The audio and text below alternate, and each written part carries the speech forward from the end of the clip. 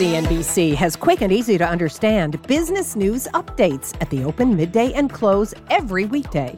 Markets, money, and more from Wall Street to Main Street. I'm CNBC's Jessica Ettinger. Follow and listen to CNBC Business News Updates wherever you get your podcasts. Welcome to Friday in Options Action. Here's what's coming up on the big show tonight. You gotta know when to fold them. That was from Kenny Rogers, the gambler. But Carter Worth explains why it could also work for the stock of Procter & Gamble. Then, Little John also once had a song entitled Snap Yo Fingers.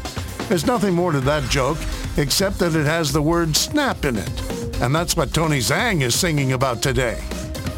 And our last song pun of the evening, you down with TLT? Or up? Or down? Or up? Professor Coe breaks it down. Why rates could be in for a bumpy ride. And how to ride that out with options. It's time to risk less and make more. Options Action starts right now. Let's get right to it. Consumer staples making a comeback from their March lows, now hovering close to all-time highs. But Carter says there is one stock that is signaling trouble despite the staple surge. So Carter, what are you looking at? Sure, so I thought we'd target Procter here. I mean, Procter is the biggest weighting we know in the sector, but it's just a bit hot to my eye, and let's try to figure it out together. So first, a simple table. You can see it there on your screen. This is just looking at performance of the consumer staples sector versus Procter. So on a one-year basis, the sector up 10%. Procter has doubled that, up 24.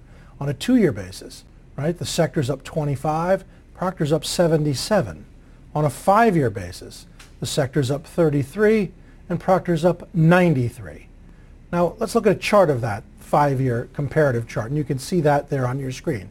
So to be this ahead of your peers, meaning the sector is composed of names that we know, Coke and Colgate and Church & Dwight and Clorox and General Mills and Mondelez. Procter's so far ahead of its peers, of its sector, that I'm thinking it's right to harvest gains, to take some profits, do what one can to reduce exposure. So one last chart. It is a chart of Procter on a longer term basis. And we know it had that strong advance in 18 and 19. And then you have the pandemic plunge, and then, of course, this breakout. And I've drawn a line along the top of where the stock broke out. But this move from 125 to 145 in a way has, it leaves the stock too far above the pivot point, too far above the breakout point. So the premise here is to reduce exposure to Procter. With new money, I would initiate on the short side. Both absolute, it's ahead of itself, and relative to its peers, just a bit too good. All right. So Mike, what's the trade-off of this? Yeah, so Procter is an interesting case, of course, because one of the things that we've certainly seen is that just in terms of the fundamentals, the pandemic hasn't really affected the company that negatively. They sell a lot of grooming supplies, but then a lot of other things that they sell obviously have been in high demand in this environment, and people like the stability of the company. The other is that in a yield-starved environment, a dividend yield of more than 2%, that certainly is also attractive. But one of the things I would allow people to focus on right now is that a lot of that price appreciation has come because of valuation expansion. The multiple has increased. Right now it's trading over 28 times trailing, 27 times forward. This is essentially 10-year highs that we're seeing, and I believe it actually hit a 52-week high today, although it didn't quite close on those high levels. Now, going into earnings, one of the things that we are seeing is that options premiums are slightly elevated. Actually, options premiums are slightly elevated generally. The election obviously has something to do with that as well. What I was looking at was a diagonal spread. The January 145 puts, you could pay about $6.25 for those when I was looking at them earlier today, and then sell the November 140 puts against it for about $2.25.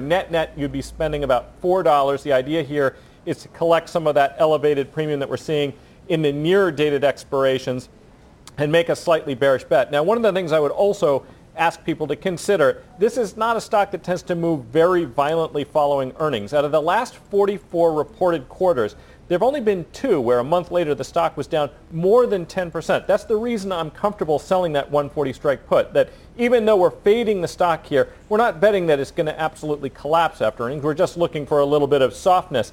then that also helps finance that longer dated put that I own. So if we do see some further weakness in the space overall and in this stock specifically, I've helped finance that. And this is a situation using a diagonal where if it does happen to overshoot a little bit to the downside, I'm still going to have some upside in my bearish trade. Tony, what do you think about the fundamental thesis of this trade and the trade structure? I completely agree. Even though Procter & Gamble has a pretty strong history of consistently beating on earnings, if you look at year-over-year revenue growth, it's clocking in the low single digits. If you look at EPS growth, it's about 5 to 6%, but the stock's up 11% this quarter alone. So I certainly think I agree with Carter that it's gotten a little bit ahead of itself. And if you look at the chart, there are some hallmarks of some exhaustion here on this recent breakout above $140 on that resistance level. You're seeing momentum no longer confirming these new highs. So I think you have a higher probability of a pullback here, especially going into an earnings event like this. Now, as Mike said, the implied volatility on Procter & Gamble here is very low. So using this diagonal strategy, in my opinion, is a great strategy because he can buy those January puts for relatively cheap.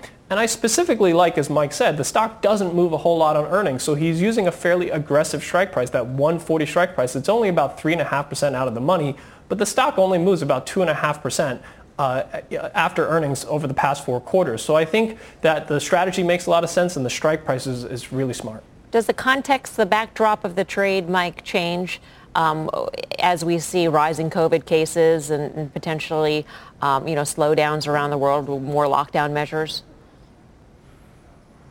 Well, it's interesting because, of course, one of the things that people have talked about with Procter is with it, closures and things like that. That's their biggest risk there is probably in the supply chain. It isn't necessarily on the overall product because they have a wide array of products. Some have been negatively affected by what's going on, but others have been positively affected. It makes them one of the companies that, if you'll pardon me, is probably most immune amongst publicly traded companies to what's going on. But really what we're doing here is we're fading basically the aggressive move that we've seen to the upside, the aggressive valuation we're seeing on a company that is exceptionally conservative and grows steadily, but maybe not justifying valuation multiples that are approaching 30 at this point. All right. Let's switch gears now to another name that reports next week. That would be Snapchat. The social stock surging more than 70% this year. Tony Zhang is betting that next week's earnings could propel the stock even higher. He's got a way to play it on the cheap. Tony, take it away. Yeah, so I want to take a look at trying to capture this acceleration in social media use using Snapchat's earnings next week. Now, if we take a look at the chart of Snapchat, first of all, we've gotten a recent breakout above this 26.5, and you couple that with the really strong relative strength we've seen with Snapchat in comparison to the sector. I think this puts Snapchat well into targeting 29.5, which is the all-time high it put in on the week of its IPO. And I think that we can tag that level and potentially go higher here on earnings. If we look at the user data here, this is really what's compelling for me. If you look at Sensor Tower downloads data for Snapchat, it's currently clocking in 83 million downloads here for Q3, which is the 3rd highest quarter it's ever had since the IPO. So what this shows me is that we've had a pretty strong turnaround in terms of user downloads, because last quarter we saw about a 13% year-over-year decline in terms of downloads, and we've seen a big turnaround here of a 25% increase in year-over-year downloads. And I think that's going to speak to a very strong user growth story for Q3, which has been one of the key metrics that's been driving stock performance after the earnings announcement. So if we look at the earnings itself, Snapchat moves quite a bit, about 12.9% on average over the last 4 quarters.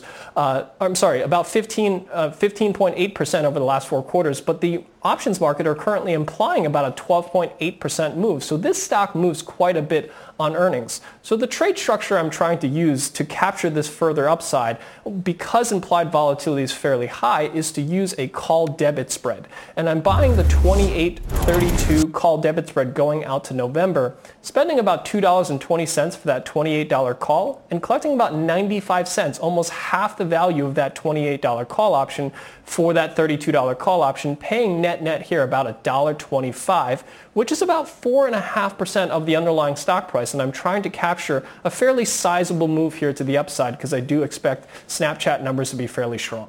Do you like this trade, Mike? Yeah, it's interesting. He was talking about how much the stock moves. If you just take a look at all of their reported quarters in the month following earnings, this thing moves an average of 18.5%. So while sometimes when we look at debit spreads into events like this and we think they're expensive, limiting the amount of money that you're spending to make a directional bet on a stock that experiences volatility like this is a way that you can expose yourself to some of the upside, but limit your downside risk. And I think that's what Tony is trying to do here. I'll leave it to him to give you the case on whether or not it makes sense to be bullish, but the trade certainly does make sense. Carter, how does the chart look on Snap? Well, this is a pretty good instance of why when a stock breaks out to all-time highs, it has unlimited potential. If we know, and we do, that the stock IPO'd back in March of 2017, it's $17.50 a share, and within moments, a day or two, it hit 29. And it's been straight down ever since. It went as low as 5. And over the last year and a half, we've been climbing back, climbing back. We are now basically right at the peak 2 days after the IPO. So any strength here puts you in sort of blue sky, if you will. The concept of overhead supply represents shares above that when a stock gets to that level, people want to get their money back, be made whole. Once you're in all-time highs, you don't have that. Anyone who's in the stock has a happy experience. And the only person that's unhappy is a short seller, and that ultimately represents someone who has to cover. This is a very powerful setup. Wow. All right, got to take a break here. For everything options action, check out our website, optionsaction.cnbc.com. While you're there, sign up for our newsletter.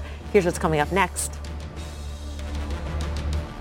Coming up, our final contestant likes long walks down the yield curve, impacting monetary decisions and pina coladas. Professor Mike Khouw helps match you up with a winning option strategy to navigate near-term volatility on The Rating Game. Plus, calling all options action fans. Reach into your pocket, grab your phone, and tweet us your question at Options Action. If it's nice, we'll answer it on air when Options Action returns. CNBC has quick and easy to understand business news updates at the open, midday, and close every weekday. Markets, money, and more from Wall Street to Main Street. I'm CNBC's Jessica Ettinger. Follow and listen to CNBC Business News Updates wherever you get your podcasts. Welcome back to Options Action. A bumpy week for stocks ended on a brighter note thanks to a huge retail sales beat. But today's data-driven rally is likely to meet some headwinds in the near future. Stimulus hopes hang in the balance. The presidential election is rapidly approaching. So if you want to know where stocks go next, where should you look? Professor Mike Khouw says the answer might be in the bond market. He's here with a call to action. Mike. Yeah, so here we are, we're taking a look at 10-year rates right around 75 basis points, not absolutely as low as they have been. And if the German Bund and some other places are examples of how low they can go, arguably one could suggest that they could go lower, but I don't think that's really what's going to happen. We have an environment of aggressive monetary policy, although it's hung up right now in D.C.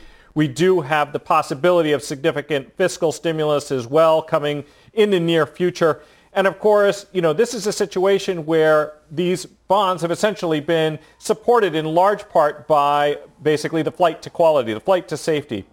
And right now, if we take a look at the options markets on something like TLT, which is the ETF that tracks long-term bonds, one of the things we see is that the options premiums are quite elevated relative to their historical level. And in fact, if we take a look at the spread between the price for options going out 3 months or so and how volatile the TLT actually has been, that spread is quite wide.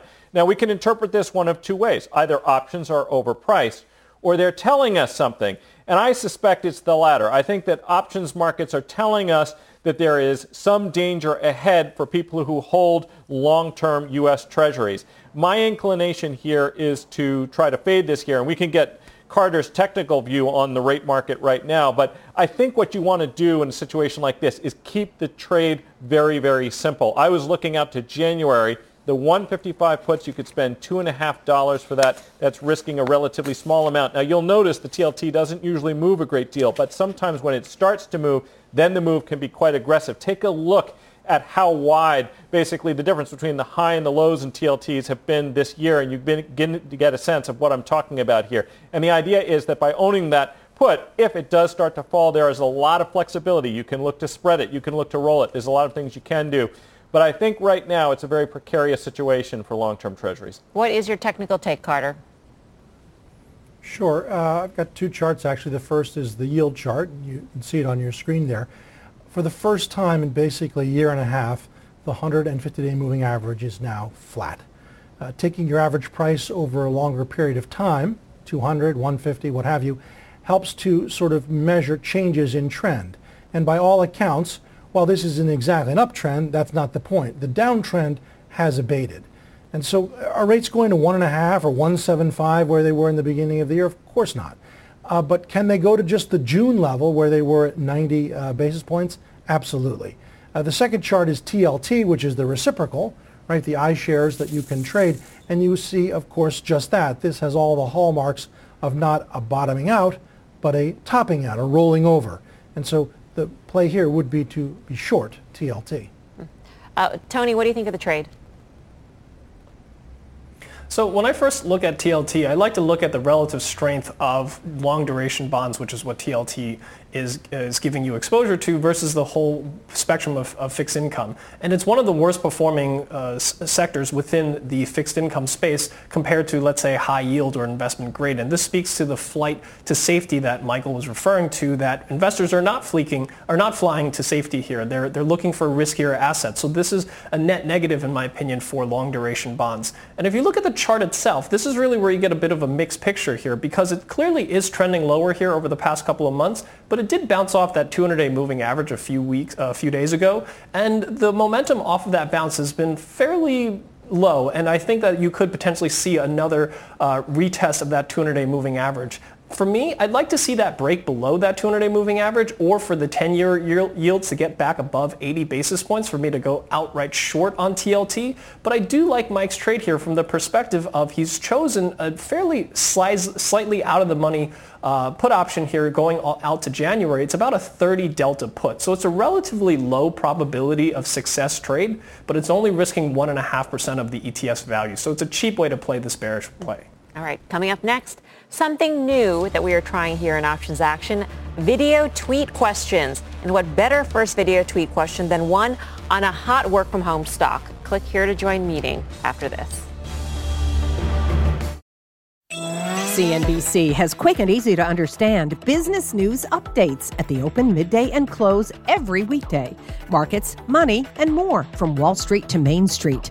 I'm CNBC's Jessica Ettinger. Follow and listen to CNBC Business News Updates wherever you get your podcasts. Welcome back to Options Action. Something new for you. We're trying out hand and video tweets. First up, a question on Pfizer. Hello, Options team. My name is Akshay Sharma. I'd like to thank you guys for all the insight and knowledge that you bring to your viewers. My question is on Pfizer.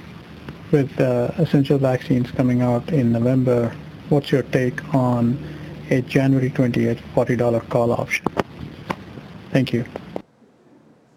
And thank you for sending that tweet in, the video in. Carter, what do you say? I think that's a real good bet. Meaning you've got a lot of time. Stock closed, of course, at $37.95. Big day today, expanding volume, news related, of course. But given where the stock is now, the time allocated to that position, I'd be comfortably long. Mike? Yeah, no, I like the trade as well, and I like the timing of it too. And the nice thing about Pfizer is it's relatively low volatility, low implied volatility, so the options themselves tend not to cost that much. All right. Up next, by now you either love it or despise it. Our next question is on Zoom. Hi, my name is Parker. I'm a young investor here at East Carolina University, where we handle most of our classes on Zoom. So my question for you guys is, would purchasing call options be a smart play before the election? I like that guy in the background waving the flag. Tony, what do you say about Zoom? I think call options is one of the only ways to play for continued upside here for Zoom. I like the stock. I like the fact it broke out above that 520 level recently to all-time highs, strong relative strength, but I do think that the stock is a little ahead of its own fundamentals, so I like to take long exposure through limited risk strategies like these call options. Your take on the chart, Carter? Well, I must say, Tony was on this Zoom months and months and months ago, and it's been a one-way train. But it's a bit hot. I think it's overdone. All right. And to back things up a bit, our final question is on options trading fundamentals. Thank you for having me on and giving me the opportunity to ask you guys a few questions. The questions I have for you are, how do you determine which expiration date you should choose when buying an options contract? We got to go to Professor Koh for this. Mike? Yeah, this is a really important question, and it's one of the mistakes that a lot of people who are first starting out and buying options make, is that they buy options that are too short-dated. Oftentimes, they're just looking at a specific catalyst, and they might buy options that expire in a week or 2 weeks or even a month. And that actually is a very low probability bet. The bet we were talking about in Pfizer actually makes a lot of sense. You want to go out, give yourself some time. I like options that expire 90 days and beyond if I'm going to be buying them, because you also have an opportunity in case your view changes. Chances are you're not going to be risking as much as you would be by purchasing the stock or shorting the stock. So give yourself some time if you're going to be buying options to make directional bets on stocks. Tony, your advice? I completely agree. So that's one of the mistakes that I think a lot of beginners make, is they buy very short-dated options. I usually go out about 60 days as a starting point whenever you're buying options. And also with strike prices, you want to buy at the money as a starting point if you're buying a call or a put. All right, it's already that time. Time for the final call on this Friday. Carter Braxton Worth, kick things off for us. Procter & Gamble, it's fantastic. It's the biggest one in the sector, but I think it's too good. Tony Zhang. I think Snapchat's doing a really good job of engaging users. I think they're going to have a strong quarter from an earnings growth perspective. I like to buy a call vertical here on Snapchat going into earnings. Professor Michael Koh. Yeah, so following along on Carter's view on Procter & Gamble, I think you can use diagonal put spreads going into earnings, take advantage of the elevated short-dated volatility, but also the fact that the stock doesn't tend to move that much following earnings. And then if you're inclined to short rates, as I am, you could go out to January, buy a 30 delta put. The 155s in January are the ones that I was looking at. All right, that does it for us here on Options Action. We'll be back here next Friday, 5:30 p.m. Eastern Time. Don't go anywhere, though. We've got another special edition of Fast Money coming up next.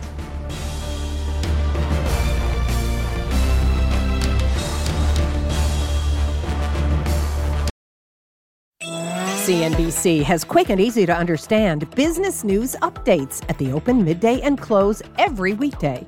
Markets, money, and more from Wall Street to Main Street. I'm CNBC's Jessica Ettinger. Follow and listen to CNBC Business News Updates wherever you get your podcasts.